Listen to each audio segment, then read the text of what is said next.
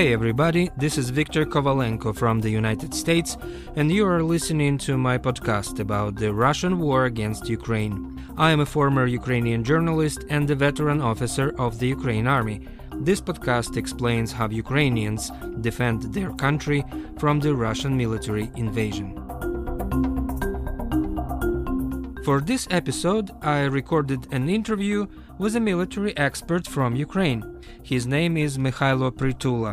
He is a retired colonel of the Ukrainian Security Service and a frequent guest on the national television channels in Kyiv. He agreed to answer several questions for my podcast and to share his opinion with the Western audience about the combat situation and weapons Kyiv currently expects from the United States and Europe. My first question was about the battle for the city of Severodonetsk in eastern Ukraine, which is a hot spot of the war in June 2022.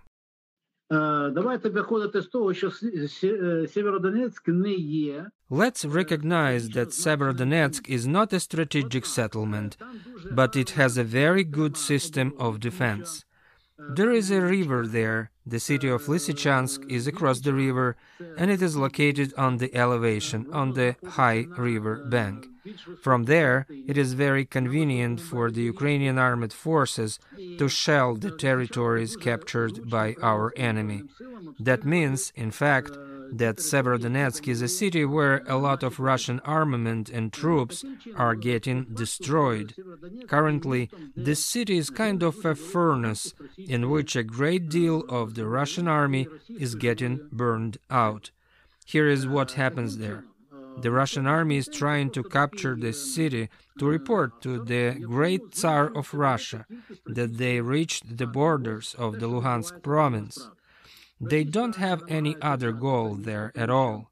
This city doesn't have any practical military significance, but it is a symbol, like the Donetsk airport was in the past, that the Russian army is not able to capture not only Severodonetsk, but even small Kamyshyvacha. So this is a city where the Russian equipment burns.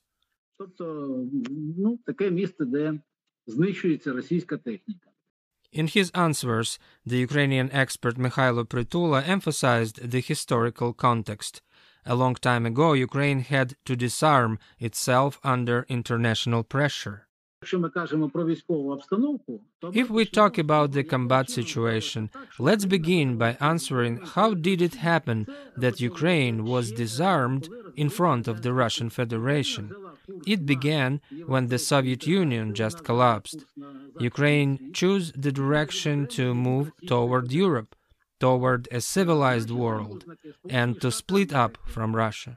Our ally, the United States of America, was a guarantor of this process, so it asked Ukraine to disarm itself. And Ukraine gave away to Russia large quantities of weapons under the guarantees of the United States. What were that quantities? About 700 cruise missiles X-22, with the warheads up to 1,000 kilograms each. Also, I'm talking about 587 cruise missiles X-55. Also, the strategic bombers, the carriers of those missiles, were partially given away to Russia and partially destroyed. So Ukraine not only originally had the number 3 nuclear arsenal in the world, but also had large quantities of rockets that could be used in our defense now. But they were transferred to Russia under the guarantees from the US. Now Russia is sending those rockets to kill Ukrainians and destroy the Ukrainian cities. Here is what's happening now. The US and the entire Western world see this and don't give Ukraine the weapons needed to enable the country to defend itself.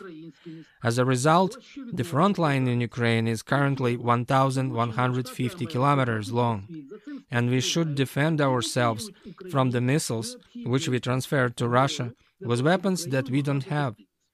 Currently, we need those rockets. They are equivalents of the US first-generation Tomahawk missiles. We should receive at least this type of weapons because our security was guaranteed by such a serious country like the United States, which keeps its word. Without the guarantees from the United States, we could never give away rockets to Russia. So currently, we don't have those rockets and anti-rocket systems. Here is the problem. Despite guarantees, we don't have the rockets, we don't have enough howitzers, and we don't have enough modern high-precise weapons.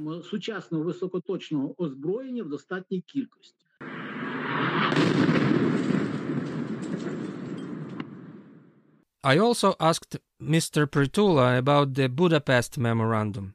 Official Kyiv often mentions this document during this war because the West doesn't defend Ukraine according to the promises given in that memo.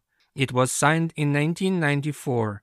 According to this document, Ukraine gave away to Russia hundreds of the strategic nuclear missiles which were stationed on the Ukrainian territory after the collapse of the Soviet Union. In return, the global nuclear powers, the United States, the United Kingdom, and Russia, promised to defend Ukraine. The weirdest thing about the Budapest Memorandum is that one of its signatories, Russia, is now brutally violating it. The Ukrainian expert Mykhailo Prytula continues. I want to remind you that in Ukraine we had the third biggest in the world nuclear arsenal. We stationed 160 intercontinental ballistic missiles, which could reach the territory of the United States and could also reach the territory of the Russian Federation, any of its parts. Each that missile carried 10 warheads. On the demand from the United States, we destroyed all that rockets and their underground launch pads. We could make those missiles by ourselves, but at that time, we had a security guarantee from the US. We believed in it. Currently, we had to rely on the US again, that the US will keep its word. Then the grain export will normalize because Ukraine needs not only to export grain but to grow it first. For this, there is a need for fuel, for safety in the agricultural fields, which should be free from mines. The harvest should be collected first, emphasized the Ukrainian expert in his interview for my podcast. The retired colonel of the Ukrainian Security Service, Mykhailo Prytula, also shared with me his opinion about how to unblock the trade routes in the Black Sea to renew the export of the Ukrainian grain. To deblock the Black Sea is very easy. Ukraine should be provided with enough quantity of anti-ship missiles. It should be done at least because the Ukrainian grain is usually traded by the American companies, which sell it through commodity marketplaces like the Board of Trade in Chicago and Vancouver, Canada. That's why American companies are directly interested in unblocking the export of the Ukrainian grain. So American companies should lobby their government to provide Ukraine with anti-ship weapons enough to destroy the Russian Black Sea Navy. Mykhailo Prytula also thinks that the United States can do more regarding weapons supplies to Ukrainians. We fight with inadequate weaponry, and the United States doesn't give us adequate weapons. Currently, the Ukrainian government is exploring what countries, after this war, could become new security guarantors, and what new security architecture outside of NATO could be created to secure peace and protection for Ukraine in case of future threats. The Ukrainian expert Mykhailo Prytula has his opinion about it. This should be discussed, but much simpler is to implement those guarantees that were given before, because why should we seek new guarantees which may not be worth the price of the paper they are written on? Let's imagine what would be if Ukraine will not collect the harvest this year? What prices of grain contracts will be in Chicago and Vancouver?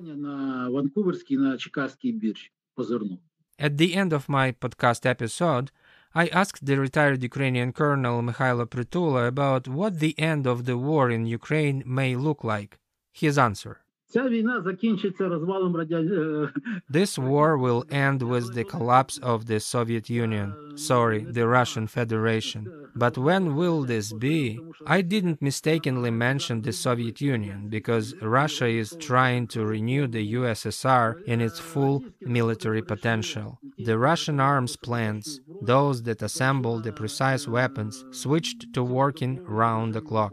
This won't be a quick victory. This war will continue for a long time, and finally, Russia will exhaust itself. There is a Ukrainian saying, those thin will die sooner than those fat men will lose their weight. So I want Ukraine not to die off, while the US will continue thinking to give us tomahawks or not, to give us the modern laser-guided weapons or not, to protect the interests of the grain traders that supply the entire world or not.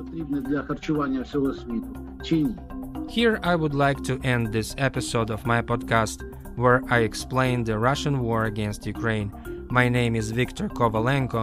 My guest today was a military expert from Ukraine, Mykhailo Prytula, a retired colonel of the Ukrainian Security Service. Don't forget to follow me on Twitter. My handle there is Mr. Kovalenko, Mr. Kovalenko, one word. I say goodbye till the next episode. So long.